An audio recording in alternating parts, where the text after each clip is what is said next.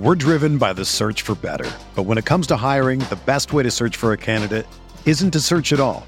Don't search, match with Indeed. Indeed is your matching and hiring platform with over 350 million global monthly visitors, according to Indeed data, and a matching engine that helps you find quality candidates fast. Ditch the busy work. Use Indeed for scheduling, screening, and messaging so you can connect with candidates faster. Leveraging over 140 million qualifications and preferences every day, Indeed's matching engine is constantly learning from your preferences, so the more you use Indeed, the better it gets. Join more than 3.5 million businesses worldwide that use Indeed to hire great talent fast. And listeners of this show will get a $75 sponsored job credit to get your jobs more visibility at Indeed.com/Blue Wire. Just go to Indeed.com/Blue Wire right now and support our show by saying that you heard about Indeed on this podcast. That's Indeed.com/Blue Wire. Terms and conditions apply. Need to hire? You need Indeed. This podcast episode is brought to you by Coors Light. These days, everything is go, go, go. It's nonstop hustle all the time. Work, friends, family, expect you to be on 24/7. Well, sometimes you just need to reach for a Coors Light because it's made to chill. Coors Light is cold lagered, cold filtered, and cold packaged. It's as crisp and refreshing as the Colorado Rockies. It is literally made to chill. Coors Light is the one I choose when I need to unwind. So when you want to hit reset, reach for the beer that's made to chill. Get Coors Light in the new look delivered straight to your door with Drizzly or Instacart. Celebrate responsibly. Coors Brewing Company, Golden, Colorado. This episode is brought to you by Decoy Wines of Sonoma, California. As you gather with family and friends this summer, experience the best of wine country with Decoy by Duckhorn. Winemaker Tyson Wolfe spends every vintage focused on harvesting grapes and crafting wines from the finest vineyards. Whether it's our flagship Cabernet or crisp and refreshing Rosé, Decoy has just the wine for your discerning taste. Ask for us at your local wine shop or visit decoywines.com/celebrate to locate our wines near you. Whether you're firing up the grill, hosting an alfresco get-together, or enjoying the warm summer nights, let Decoy by Duckhorn elevate your occasion.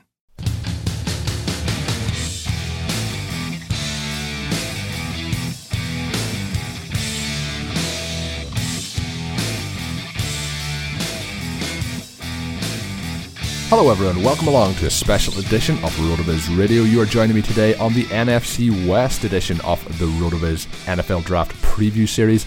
My name is Colin Kelly, the Assistant Executive Producer of RotoViz Radio, and I'm excited to bring you today's show. We are doing 32 teams, 8 reporters, 8 separate podcasts, breaking them all down, and I do urge you to go and check them all out as they come out as we lead up to the draft. A few of them already out, some more coming your way in the coming weeks. We're covering the team needs, free agency, some draft rumours, basically everything you need to know between now and day one of the NFL Draft. Today on the show, as I mentioned, it is the NFC East, and I'm going to be joined by Grant Cohen of the Santa Rosa Press Democrat. He covers the 49ers for the team. You can follow him on Twitter at Grant Cohen. In a moment, we're going to look around all things NFC West, but before we do that, I want to let you know that you can still get a 30% discount to RotoViz NFL Pass through the RotoViz NFL Podcast homepage. That is rotoviz.com/podcast. Your subscription will give you unlimited access to all our NFL content and tools, and best of all, it supports the pod. The work that's been going on there over the last couple of weeks is sensational. Everything's been kind of revamped. We have a great team on board, Curtis Patrick and Mike Beers, and many more, as you'll have heard discussed on the network, and you'll have seen it through our social media platforms. Fantastic content going up on a daily basis, so make sure you check that out. And of course, as I mentioned, save yourself 30% discount just by going to our link, rotoviz.com/podcast. Alright, now let's get to the guest.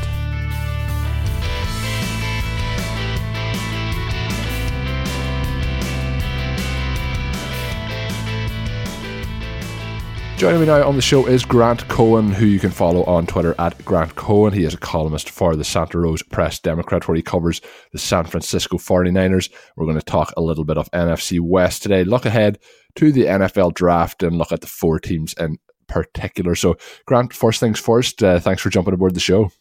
Thanks for having me.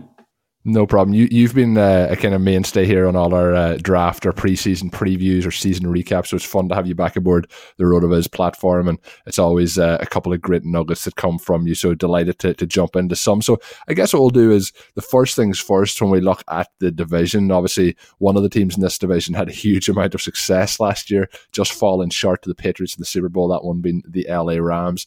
And then, of course, we have two of the teams with the lowest records in the NFL last year, one of them holding the number one overall pick, that is the Arizona Cardinals. And then, of course, we have the 49ers as well, who are up there at the very top. So it's going to be an interesting dynamic because the power has kind of shifted from, obviously, it was the Seahawks and 49ers were the stronghold in this division 6 or 7 years ago, and now it's gone back. It's the Rams. And the Seahawks are still kind of fighting. It's an interesting dynamic up there as well. But what do you think, looking back at the last season? Do you think the way things all shook out in this division was kind of as was expected heading into the year, or do you think we've seen a couple of things that we weren't quite expecting? We probably thought the Rams would take that next step forward. Obviously, as I mentioned, got to the Super Bowl. But were you expecting any differences from the Seahawks, the Cardinals, or the 49ers from how things shook out? Well, I think the Cardinals' result was predictable. They were starting... they had a rookie head coach and a rookie quarterback. So no surprise they only had 3 wins. I think most people were expecting the 49ers to finish second in the division, and I think most people were expecting the Seahawks to take a step back. I think Richard Sherman was expecting that when he came to the 49ers. And I think what was so interesting, obviously the Niners had their reasons. They had their excuses. They lost their running back and their quarterback. But beyond that, they just don't seem like they have established a winning culture yet. And this has been a problem dating back to 2002. I mean, the only winning seasons the Niners have had is when Jim Harbaugh was the head coach, and he sort of imposed a winning culture on the team that they couldn't sustain. So, yes, the Niners had excuses, but they were 0-8 on the road, and I think they showed some stuff like problems tackling, a complete inability to produce turnovers on defense. They really didn't look like a playoff caliber outfit, even if they had Jimmy Garoppolo all season. I think that was surprising. Then you looked at the Seahawks. They went through a reloading period, not a rebuilding period, but a reloading period, and did it as well as pretty much any franchise in the league could do, maybe aside from the Patriots. They're extremely tough. They rebuilt their identity on offense. They're a very tough power running team, to the extreme. And I think what people forgot is that the Seahawks are a top 5 organization in the league. And even in a year where they're going through some upheaval in their roster, they're going to find a way to compete and probably make the playoffs. Whereas the 49ers, they have a lot of promise and hope, mostly tied up in Kyle Shanahan and the things he did in Atlanta. But he's unproven. The team, the franchise still has a lot to prove. And until they can show that they can win on the road, they're really not in the Seahawks class. I mean, I think it's fair to say the Niners and Cardinals are both bottom 5 organizations in the league, and the Niners in particular are going to need some brilliance and some magic from Kyle Shanahan to dig them out of that. The way Jim Harbaugh, the same way Jim Harbaugh provided the 49ers 6-7 years ago. I would feel very strongly the same way as you do there. And if you look at a team like the Cardinals, who obviously had the change at coach again this season, so things are being shook up very quickly there. Obviously, they had a bit of stability back when they had Carson Palmer and Bruce Arians, so things are changing quickly. They really only have David Johnson and Larry Fitzgerald there from the long-term perspective moving back the way. So it's going to be interesting. Obviously, Larry has a couple of years left in him. Every year we get the retirement story. But when you look at the 49ers and the Cardinals there at the bottom, as you mentioned, and it does feel like this here is a make or break off season for a lot of people involved. Obviously the Cardinals, there's a younger team, so it's not as important, but I mean for developing for 3 or 4 years down the line, if you blow these draft picks in 2019, it could set them back to they're in the same position next year, so it is vital for them to get back on track. The other one with the 49ers is, I know we've talked about Kyle Shanahan on the show before, and I am a fan of what he has done, particularly in Atlanta, but he hasn't been able to really take that over to the 49ers so far. Obviously, when Jimmy Garoppolo came into the team 2 years ago as part of that trade in the mid-season, they had a strong finish. Maybe our expectations were a little bit too high heading into last season.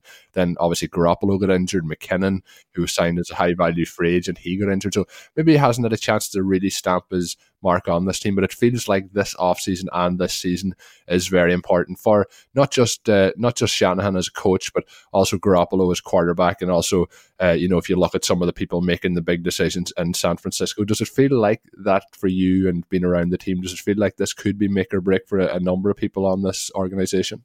Well, it should be. It's year 3, and in the NFL, most coaches and GMs don't get more than 3 years to prove something. I mean, nowadays, you can get fired after the first year if you don't do much. So, yes, I think it's make or break in a lot of ways. And if Vegas has the over-under for the Niners at 8 wins, I think that's probably reasonable. And if they don't reach 8, if they get 7, 6, I think someone's getting fired. Now, you could make the argument that if they have a third straight losing season, that Kyle Shanahan deserves to get fired. But I'm guessing, and I don't have inside knowledge here, I'm guessing they probably won't fire him unless they win like 3 or 4 games for a few reasons. One, there's no offset clause in his contract. If they were to fire him and he were to get another job, they'd still have to pay him the rest of his money, not a prorated amount. So that's big. 2, if they were to fire Kyle Shanahan, he almost certainly would get another job in the league, maybe as a head coach. I mean, look at Adam Gase. I think those two have a lot in common. Gase never succeeded in Miami, got fired, as he should have, but immediately landed on his feet with the Jets, because NFL owners want these young offensive coaches. So I think Jed York would be cognizant of that. They'd have to Kyle Shanahan would get another job. They'd still have to pay him, and he may do better somewhere else. He may go back to Atlanta and be an offensive coordinator or their head coach. Who knows? So there's some risk firing him. The person who I think is really on the hot seat is the general manager, John Lynch. He's had some bad drafts, taking Solomon Thomas, Reuben Foster. He's had some C.J. Beathard. He's had some bad free agencies, signing Pierre Garçon. He really hasn't done much, and I think the perception around the league is that he doesn't even have that much power. Parag Marath is in charge of the contracts. I think Kyle Shanahan and Robert Saleh, defensive coordinator, are basically in charge of scouting. I think they say who they like, and John Lynch goes and gets them. If they were to fire John Lynch at the end of the season, if they were to make him the scapegoat, the fall guy, it may not be fair, because he may be just doing what the coaches want him to do and picking the players they want. But say you fire John Lynch at the end of the year, would he become a GM anywhere else? I doubt it. Would any other team want him as an executive or a scout? No. He would. His tenure as a front office man in the NFL would probably be over, and he'd probably have to go back to being a broadcaster. So I think this is a big season for him in particular, and I think it explains why he was so aggressive in free agency. I think he understands the position he's in, and I think he feels if he's going to strike out, he's not going to strike out looking. He's going to take some mighty cuts, to mix metaphors here, and that's why he went out and signed Quan Alexander to a record contract and traded for Dee Ford. If he's going to get fired, he's going to at least give himself the best chance to win with some talented players. Yeah, and that was always a move. Obviously we've seen it this year with the Raiders taking somebody, even though Mayock has a lot more experience from a perspective of looking at players moving into the NFL. But just one of those decisions at the time that I thought was a little bit strange. So he is on the hot seat, but let's get it a little bit more positive for the 49ers and the 49ers fans listening. So when we look to the draft, an area that's obviously I don't expect the 49ers to address at all is going to be the running back position. But they have to get in Coleman, obviously, from Atlanta, who has worked obviously with the head coach before. But we have Jerick McKinnon, who was the high price free agency signing last year and then got injured, missed the entire season. Matt Breida, who has impressed me in his limited opportunities. It seems to be once a week he looks to have a season-ending injury, who manages to get back up and play on for the rest of the game. But out of those three, do you think that's just going to be a committee all season long? Do you think there's one of them that leads the way? And do you think there is any chance that the 49ers look to running back in the draft? I can't really see it happening. No, I really doubt the Niners would draft a running back. I mean, they might bring one in as an undrafted free agent for training camp, but they have a glut of running backs. So when they signed Tevin Coleman, I was confused. And the first thing that he's a good player, clearly a good player, and he has history with Shanahan. It's a good fit. But my question is, what does this mean about Jerick McKinnon? Would they have signed Tevin Coleman if Jerick McKinnon's knee, if they knew for sure that Jerick McKinnon would make 100% recovery from his ACL tear? Kyle Shanahan said this has nothing to do with Jerick McKinnon, and I would say to that, sure, yeah, right. There's no way that the Niners can know what Jerick McKinnon will look like when he returns, when he will return, if he will return.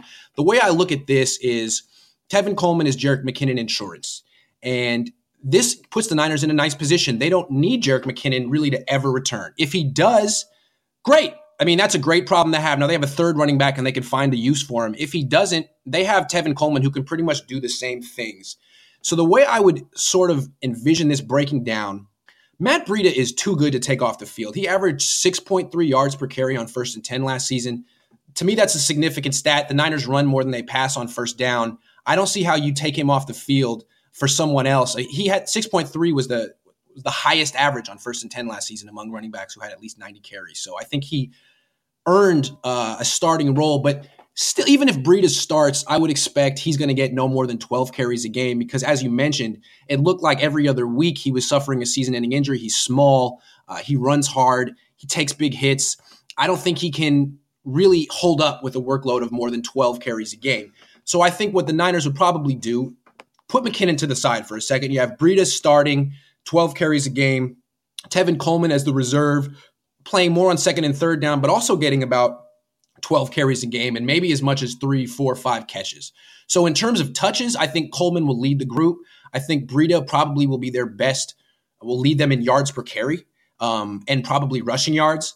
And Jerick McKinnon, again, whatever he can give them, whenever he returns, they'll take it. But I think having Tevin Coleman allows them to really slow play Jerick McKinnon's return. If he's not ready for training camp, don't use him. If he's not ready for week 1, don't use him. If Tevin Coleman gets hurt, then you can bring McKinnon back in the fold. But I think it's going to be tough for the Niners to have all 3 active on game day, considering there's also Raheem Mostert, who is their special teams ace. He's one of the best special team players in the league, and he's a running back. So I think it's week 1, I would expect Mostert, Coleman, and Breida to be active. And McKinnon would have to really show something in preseason to be active that week 1. If he almost feels like the ace in the hole for them. If someone gets hurt and Breida gets hurt a lot, then you can bring McKinnon in mid-season and hopefully he can give you something. I just don't think they're really counting on him to give them anything. He's pretty much gravy to them, I would guess. Yeah, no, that makes sense. When we look then at the offensive side of the ball, obviously last year they had quite a lot of injuries. Marquise Goodwin missing a large chunk of the season, same with Gershon, who you mentioned earlier. So George Kittle was the major bright spot on this offense, obviously, just dominated all season long. So I guess he's obviously the star there at the moment. But when you look at somebody like Dante Pettis, you look at Marquise Goodwin, and then you look at the other options on the skill side of the ball. What's your thoughts on what they may do? I've seen on Twitter over the last couple of days, you've been breaking down some of those top wide receiver prospects. Do you think that is where the 49ers are likely to go with those early picks in the draft? Yeah, I would expect the Niners would seriously consider taking a wide receiver with their second round pick, number 36 overall. Because like you said, George Kittle is a terrific player and he is the main vein of their passing game, but take him aside.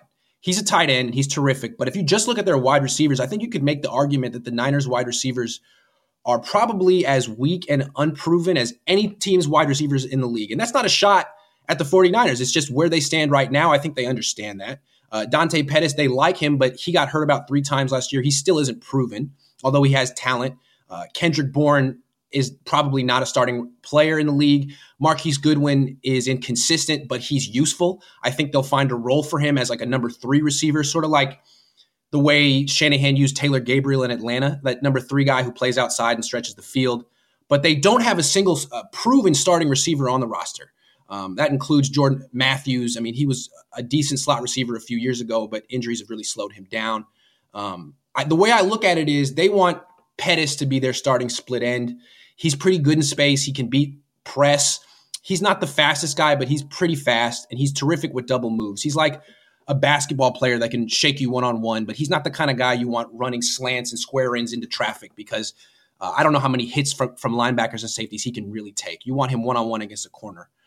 Goodwin will play probably here and there on 1st and 2nd down when the Niners want to take play-action passes deep because he's the deep threat.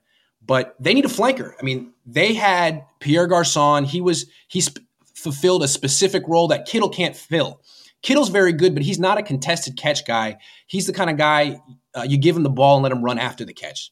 So who is their contested catch guy? They're looking for a flanker. I wouldn't be surprised if they drafted that guy in the 2nd round. And really, there's 2 guys I'm looking at. A.J. Brown from Ole Miss, and if he's not there, then N'Keal Harry from Arizona State. And if both of those guys aren't there, the Niners are in a tough spot. They may have to draft a guy in a later round who has, potential, someone like Miles Boykin from Notre Dame. I think those are three guys the Niners are looking at real closely, and I think it's something that they need to address early in I wouldn't feel comfortable if I was John Lynch waiting until round 3 or 4, because I think you need a rookie wide receiver who can start right away. If they had signed a guy like Adam Humphries or Dante Moncrief or Tyrell Williams in free agency, they could wait on wide receiver and take one in round 3 or 4. But since they didn't do that, and they took a guy in Jordan Matthews who may not even make the team, has been cut by a few teams, got cut by the Patriots after like a month, they're going to have to take someone pretty high. And those are the three guys.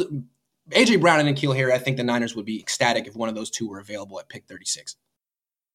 This episode is brought to you by Decoy Wines of Sonoma, California. As you gather with family and friends this summer, experience the best of wine country with Decoy by Duckhorn. Winemaker Tyson Wolfe spends every vintage focused on harvesting grapes and crafting wines from the finest vineyards. Whether it's our flagship Cabernet or crisp and refreshing Rosé, Decoy has just the wine for your discerning taste. Ask for us at your local wine shop or visit decoywines.com/celebrate to locate our wines near you. Whether you're firing up the grill, hosting an alfresco get-together, or enjoying the warm summer nights, let Decoy by Duckhorn elevate your occasion.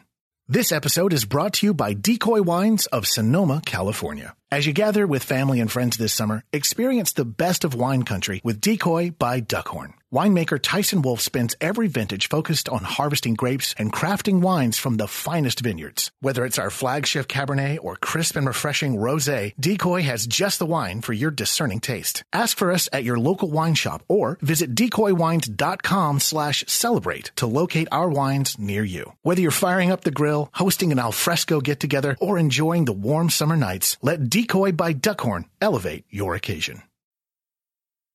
And then when you look at it, obviously you mentioned in the second round, pick 36. Well, obviously they have the number 2 overall pick. I guess the way you could look at it, they could look to move that pick. But if they don't, if they keep it a draft at that point, where's the other key areas that you think that really need strengthening on this team, whether it be offensive line or if it's on the defensive side of the ball? Where do you expect that number 2 overall pick to be spent? Yeah, that's a great question. And I do think they're trying their best to trade down. But if one way or another, I think that first pick is going to be an edge rusher. Because even though they have D Ford, they need one more edge rusher. He's not enough. The other edge rusher right now is Ronald Blair, who's decent, but probably better as a backup. So yeah, I think they got to go edge rush with the first pick. And what I think they're doing, and I could be wrong, they're making it very clear that they like Quinnen Williams and Nick Bosa. I don't really think the Niners want to take either one. Quinnen Williams would be the 4th interior defensive lineman they would take in the 5th round in the first round in 5 years. That's a poor use of resources. And Nick Bosa plays the same exact position as D Ford. They're both Leo. So one guy would have to come off the bench, and I don't think you don't want to take a guy with the number 2 pick and make him a bench player for 2-3 years. So I think what they're trying to do is attach themselves to the consensus top players at that pick and hope that some team falls in love with Bosa, falls in love with Quinnen Williams, and makes the Niners an offer. I think what they would like to do is maybe trade down 2, 3, 4 spots, go down to the Raiders at pick 4, go down to the Giants at pick 6, and come away with Josh Allen or Brian Burns. Because if you look at the Niners, the moves the Niners made this offseason, they signed a corner, they signed a free safety, they signed they traded for D Ford, who's a Leo. They didn't really address the Sam linebacker position. They brought back Mark Nzocha, who's a special teams guy and not really a factor at that spot. There's a wide open spot for Josh Allen to be the starting Sam and bookend D Ford at defensive end in the nickel defense. I think they probably don't have the courage or the conviction to take Josh Allen number 2. They would get a lot of people would criticize the 49ers if they made that pick, and I don't think the Niners really want the criticism or want the heat. But I think they'd love to trade down and take Josh Allen with the 4th pick, and if they have to trade down with the Giants to number 6 and Allen isn't there, I think they would probably take Brian Burns. I think that's another guy who fits their defense perfectly. They're looking more for that speed, bendy type coming around the corner than someone who wins with a bull rush like Cleveland Farrell or Montez Sweat. I don't think those two really fit the Niners defense. I think they would like Burns or Allen, ideally. If they can, that doesn't mean they can trade down. I mean, this seems like the year where a lot of teams want to trade down. I mean, the Cardinals might want to trade down. The Jets might want to trade down. There's not a lot of quarterbacks that teams are dying to have. It might be a pipe dream, but I think that's probably what the Niners are keeping their fingers crossed, that come draft time, that maybe even the day of the draft, someone just says, I got to have Nick Bosa. Let's make the Niners an offer. I think that would be best case. Yeah, it's always that balancing act to see if you can shuffle back but still get the guy you want. So it's always an interesting balancing act. We move on to a team that has that first overall pick, and they should at this stage probably have a good idea of who they're going to take. Obviously, if you look back to last year, look at this time last year, how many people thought that there was a lot of people in the analytics community thought that Baker Mayfield should go first overall, but it didn't seem like it was a realistic thing that was going to happen. So things can change very quickly over those last couple of weeks or last couple of days. But there's a lot of talk, obviously, of Kyler Murray and that first overall pick for the Arizona Cardinals, new head coach there, Cliff Kingsbury coming in. So there's a lot of things, like I mentioned at the start, changing in Arizona.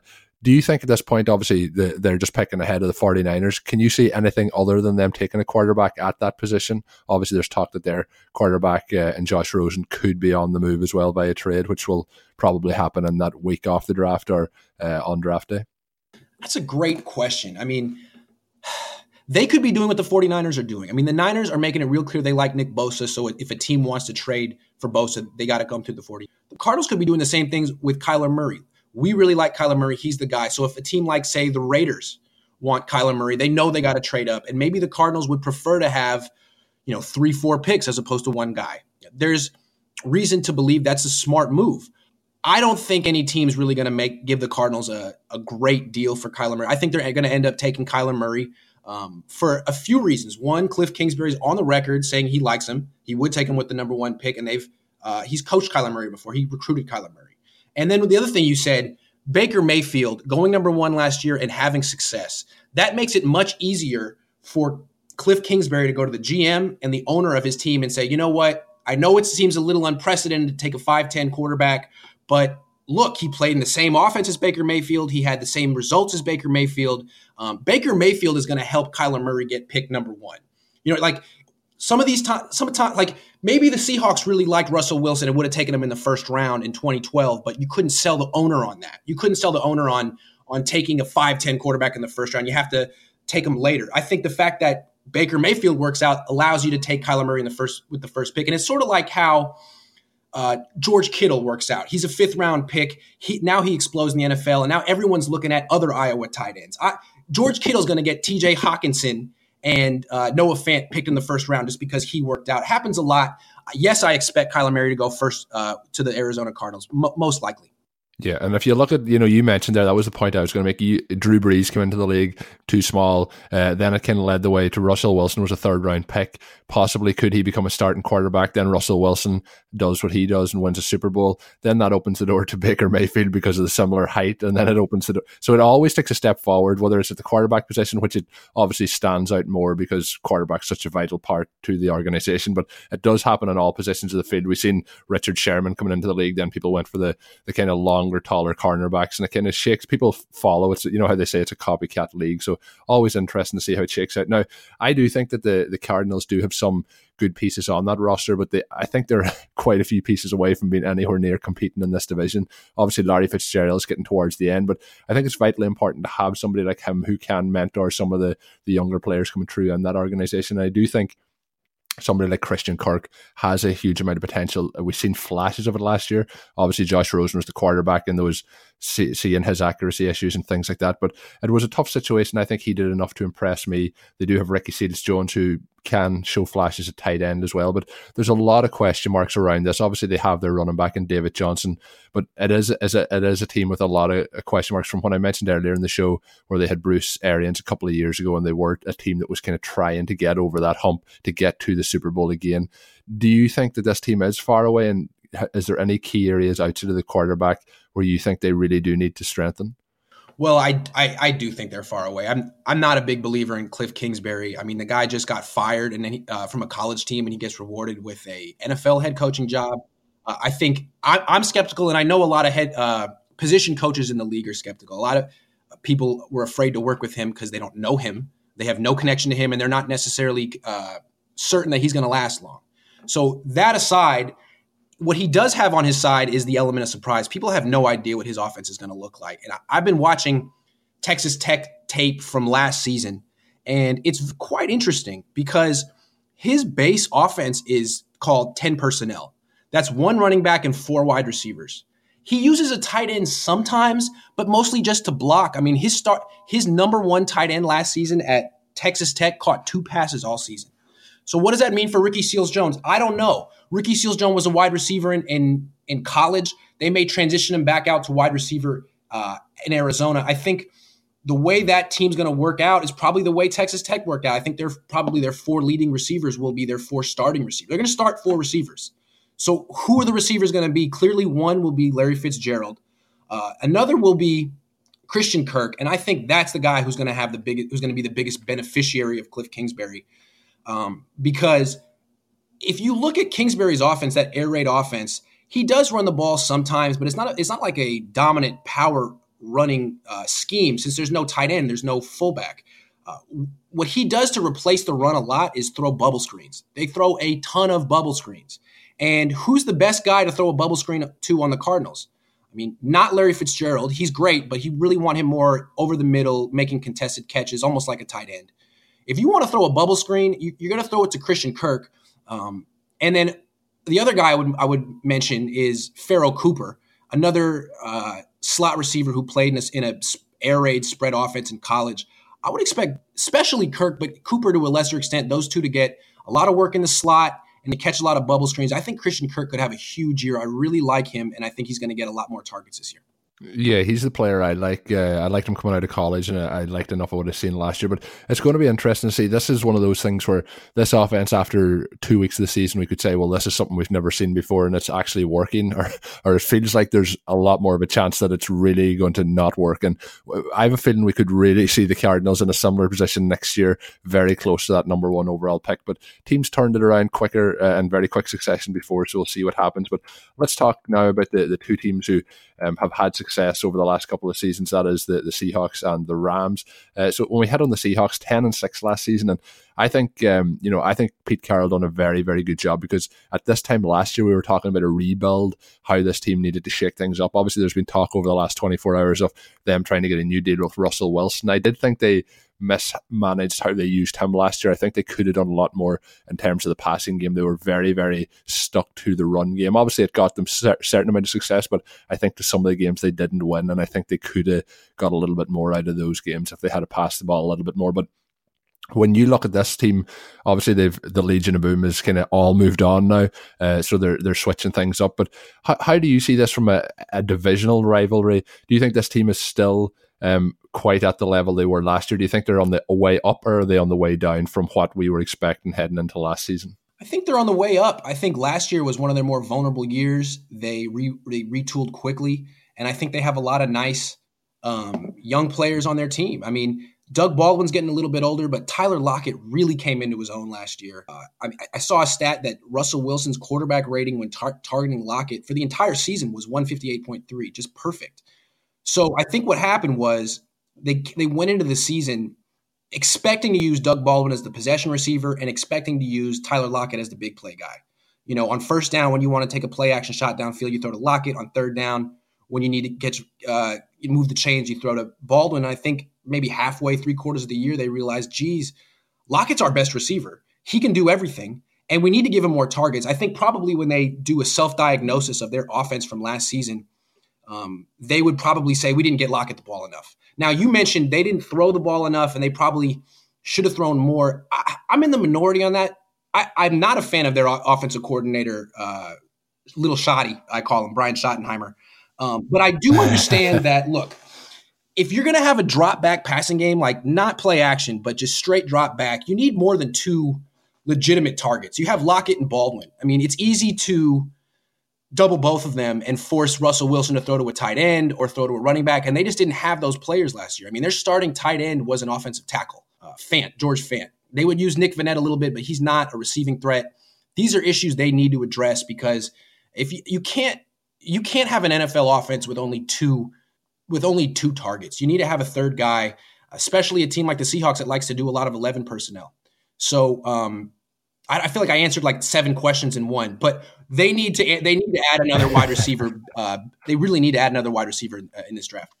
Yeah, no, I agree. I think it's a good draft to try and target some wide receivers as well. So I think that, like you mentioned, I would like to see Tyler Lockett involved more. I think his skill set is there and it needs to be utilised moving forward. I just think Russell Wilson can do a lot more than they allowed him to do last year. But when you talk about the running back situation, obviously taking a running back high in the draft last year, then they have Chris Carson still there. So I think there's a solid kind of foundation for them there to get things going again from the running back position. They've always had the issues with the offensive line over the last few years. I think it was a little bit better last season. So there's a couple of things they need to do, but I think something that you kind of mentioned there, I think they retooled very quickly last year's draft.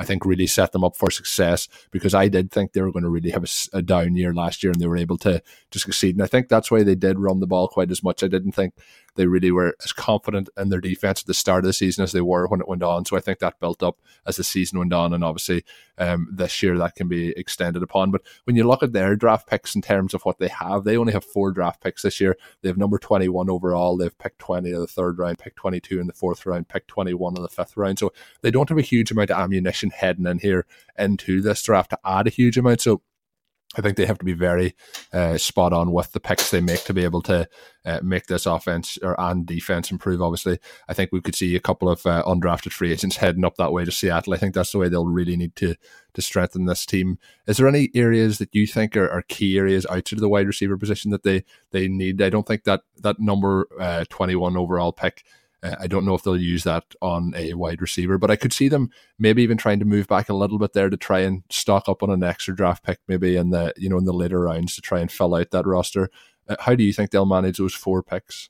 Yeah, I think they'd try to trade down. You got to have more than 4 draft picks. I mean, the Niners are in a similar position. They have 6 draft picks, and I just said earlier they need to trade down because they have so many needs. I think that the Seahawks are in the same spot. But in that first round, I agree they won't take a wide receiver there.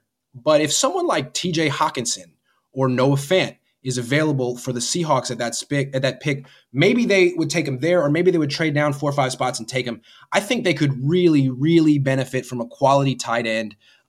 Using that extra offensive lineman as a tight end help their running game, but it kind of makes them one-dimensional. I mean, they're not going to really be a drop-back passing threat from that personnel grouping. If they could get a true quality tight end who can block and catch, it would really open up their offense and make them much more difficult to defend. I don't see how they could they would have to think very hard about trading down if Hawkinson or Fant is on the board. I think those 2 guys would be just natural fits for the Seahawks. And then they don't have a pick in the 2nd round, but in the 3rd round, I could see them trying to get the best edge rusher available if there isn't a good edge rusher available. Sometimes those guys go in the first 2 rounds, but the Seahawks, they have Frank Clark. They could use another edge rusher, and they love guys who are great athletes. They pretty much popularized that whole SPARQ, SPARQ system.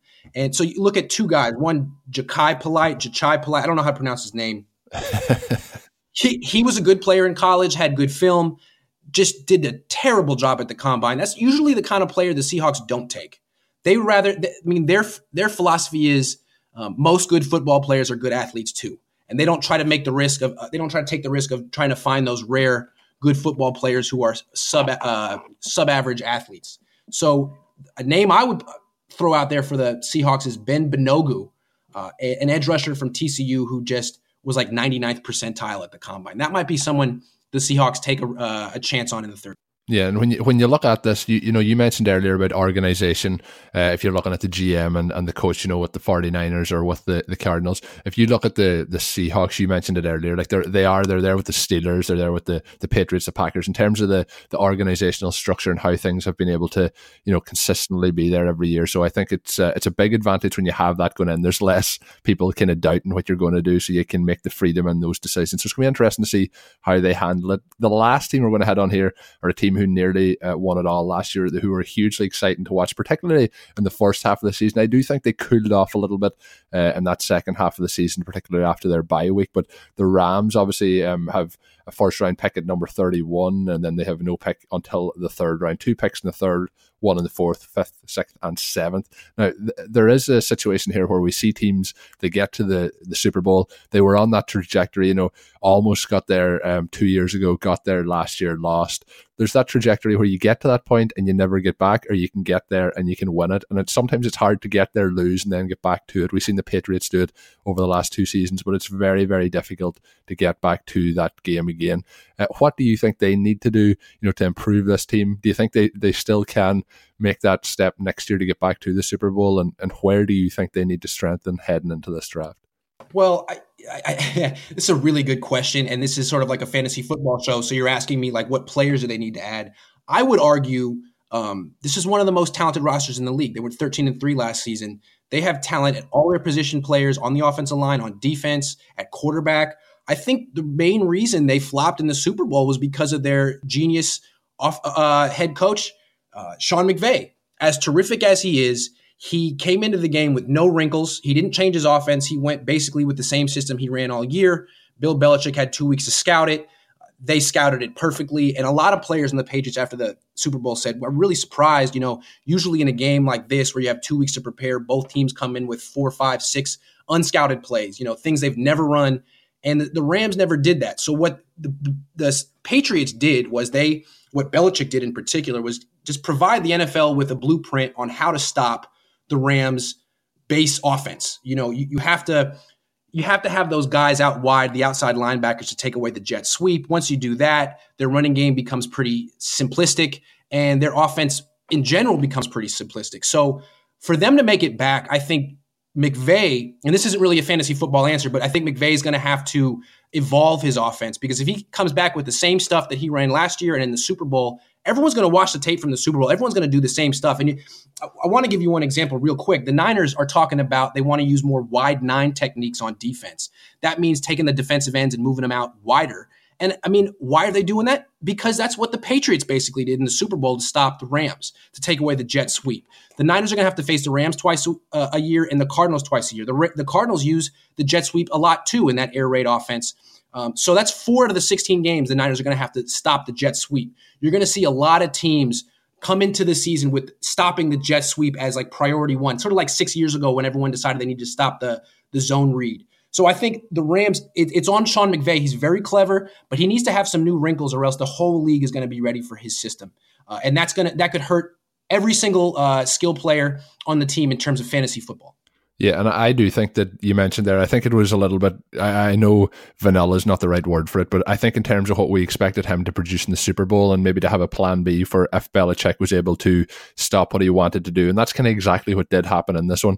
But if you look at the continuity that they'll be bringing over into next season, they have their running back in Gurley, their quarterback in Goff, they have Cooks, Woods, and Kupp will be back from his injury. I think when he went out, that actually did affect this team quite considerably for that duration of the season. So having him back will be a big help. They do have Josh Reynolds, who played quite well last season, and then they have their tight ends who aren't stars, but they have Everett and Higbee who can do a serviceable role. So they have a lot of continuity coming over in that offense. So I think really where they'll look to strengthen in this draft will be little bits of the defense, where they do have a lot of star power on that defense, but I think they'll try and reinforce it a little bit to step that up, because I think if they can get things going on offense, which I would expect them to be able to do, I think defense is the area they look. But it's going to be fascinating, as getting back to the Super Bowl in a second occasion is something that's very difficult, and we often think, oh, they'll get back there again. We thought the Seahawks would get back there again, and obviously they haven't got back since. It's we talk about dynasties, but outside of the Patriots, they're very short-lived in terms of how, you have a 2 or 3 year window.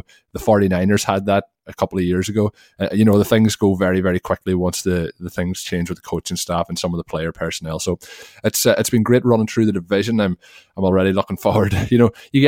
You get out of the situation, you're not talking as much football. Then once you start to talk about it, even if it's only for a short period of time, you really start to get that itch to look through all the things again. So it's been a lot of fun, Grant, having you on the show. Make sure you follow Grant on Twitter at Grant Cohen. Lots of good nuggets from not only the 49ers, but the draft as well, looking into the player prospects. So Grant, as always, thank you for your time. Oh, this was a lot of fun. I could have went another hour with you. This was a lot of fun. I'm surprised it's already been 38 minutes, but I really enjoyed it as always, and looking forward to the next time.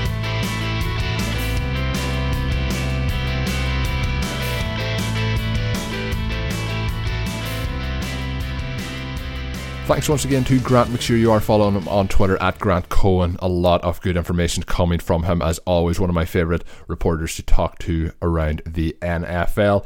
And that is really going to do it for today's show. I think we packed in a lot of good information looking around the NFC West. And of course, I mentioned we're going to be doing 8 shows looking around the divisions. Be sure to check those out up on rotoviz.com and on all your favourite podcast providers. As always, you can leave us a rating and a review if you're listening on iTunes or your favourite podcast app. And as always, you can follow me on Twitter. My name is Colin Kelly and I am at Overtime Ireland. Until we're back with another one of these shows, of course, have a good one. Thank you for listening to the special draft edition of RotoViz Radio. Please rate and review the RotoViz Radio podcast on iTunes or your favourite podcast app. You can contact us via email at rotovizradio@gmail.com and follow us on Twitter at RotoViz Radio. And remember, you can always support the pod by subscribing to RotoViz with a 30% discount through the RotoViz Radio homepage, rotoviz.com/podcast. This episode is brought to you by Decoy Wines of Sonoma, California. As you gather with family and friends this summer, experience the best of wine country with Decoy by Duckhorn. Winemaker Tyson Wolfe spends every vintage focused on harvesting grapes and crafting wines from the finest vineyards. Whether it's our flagship Cabernet or crisp and refreshing Rosé, Decoy has just the wine for your discerning taste. Ask for us at your local wine shop or visit decoywines.com/celebrate to locate our wines near you. Whether you're firing up the grill, hosting an alfresco get-together, or enjoying the warm summer nights, let Decoy by Duckhorn elevate your occasion. Love a good deal? Sail into the season at Banana Republic Factory's Mega Labor Day Sale. Entire store 50 to 70% off. Dresses from $19.99. Polos from $16.99. Find your nearest store or shop online only at Banana Republic Factory. Nobody builds 5G like Verizon builds 5G. Because we're the engineers who built the most reliable network in America. And the more you do with 5G, the more building it right matters. The more your network matters. The more Verizon engineers going the extra mile matters. It's us pushing us. It's Verizon versus Verizon. 5G built right from America's most reliable network. Most reliable based on rankings from RootMetrics second half 2020 U.S. report of 3 mobile networks. Results may vary. Award is not an endorsement. Whether you're a world-class athlete or a podcaster like me, we all understand the importance of mental and physical well-being and proper recovery for top-notch performance. That's why I'm excited that Unified Healing is sponsoring this podcast. Unified Healing is a new and super innovative global network of wellness centers powered by Energy Enhancement System, or EE System. If you haven't heard of the EE System, you'll want to listen up. This technology promotes wellness, deep relaxation, purification, and rejuvenation. At hundreds of locations across the globe, access to a center is easy and affordable. Interested in experiencing the EE System technology for yourself? Go to unifiedhealing.com/bluewire to learn more and find a center near you. That's unifydhealing.com/bluewire. No material or testimonials on the Unified Healing website are intended to be viewed as medical advice or a substitute for professional medical advice, diagnosis, or treatment. Always seek the advice of your physician or other qualified healthcare provider with any questions you may have regarding a medical condition or treatment and before undertaking a new healthcare regimen, including EE System.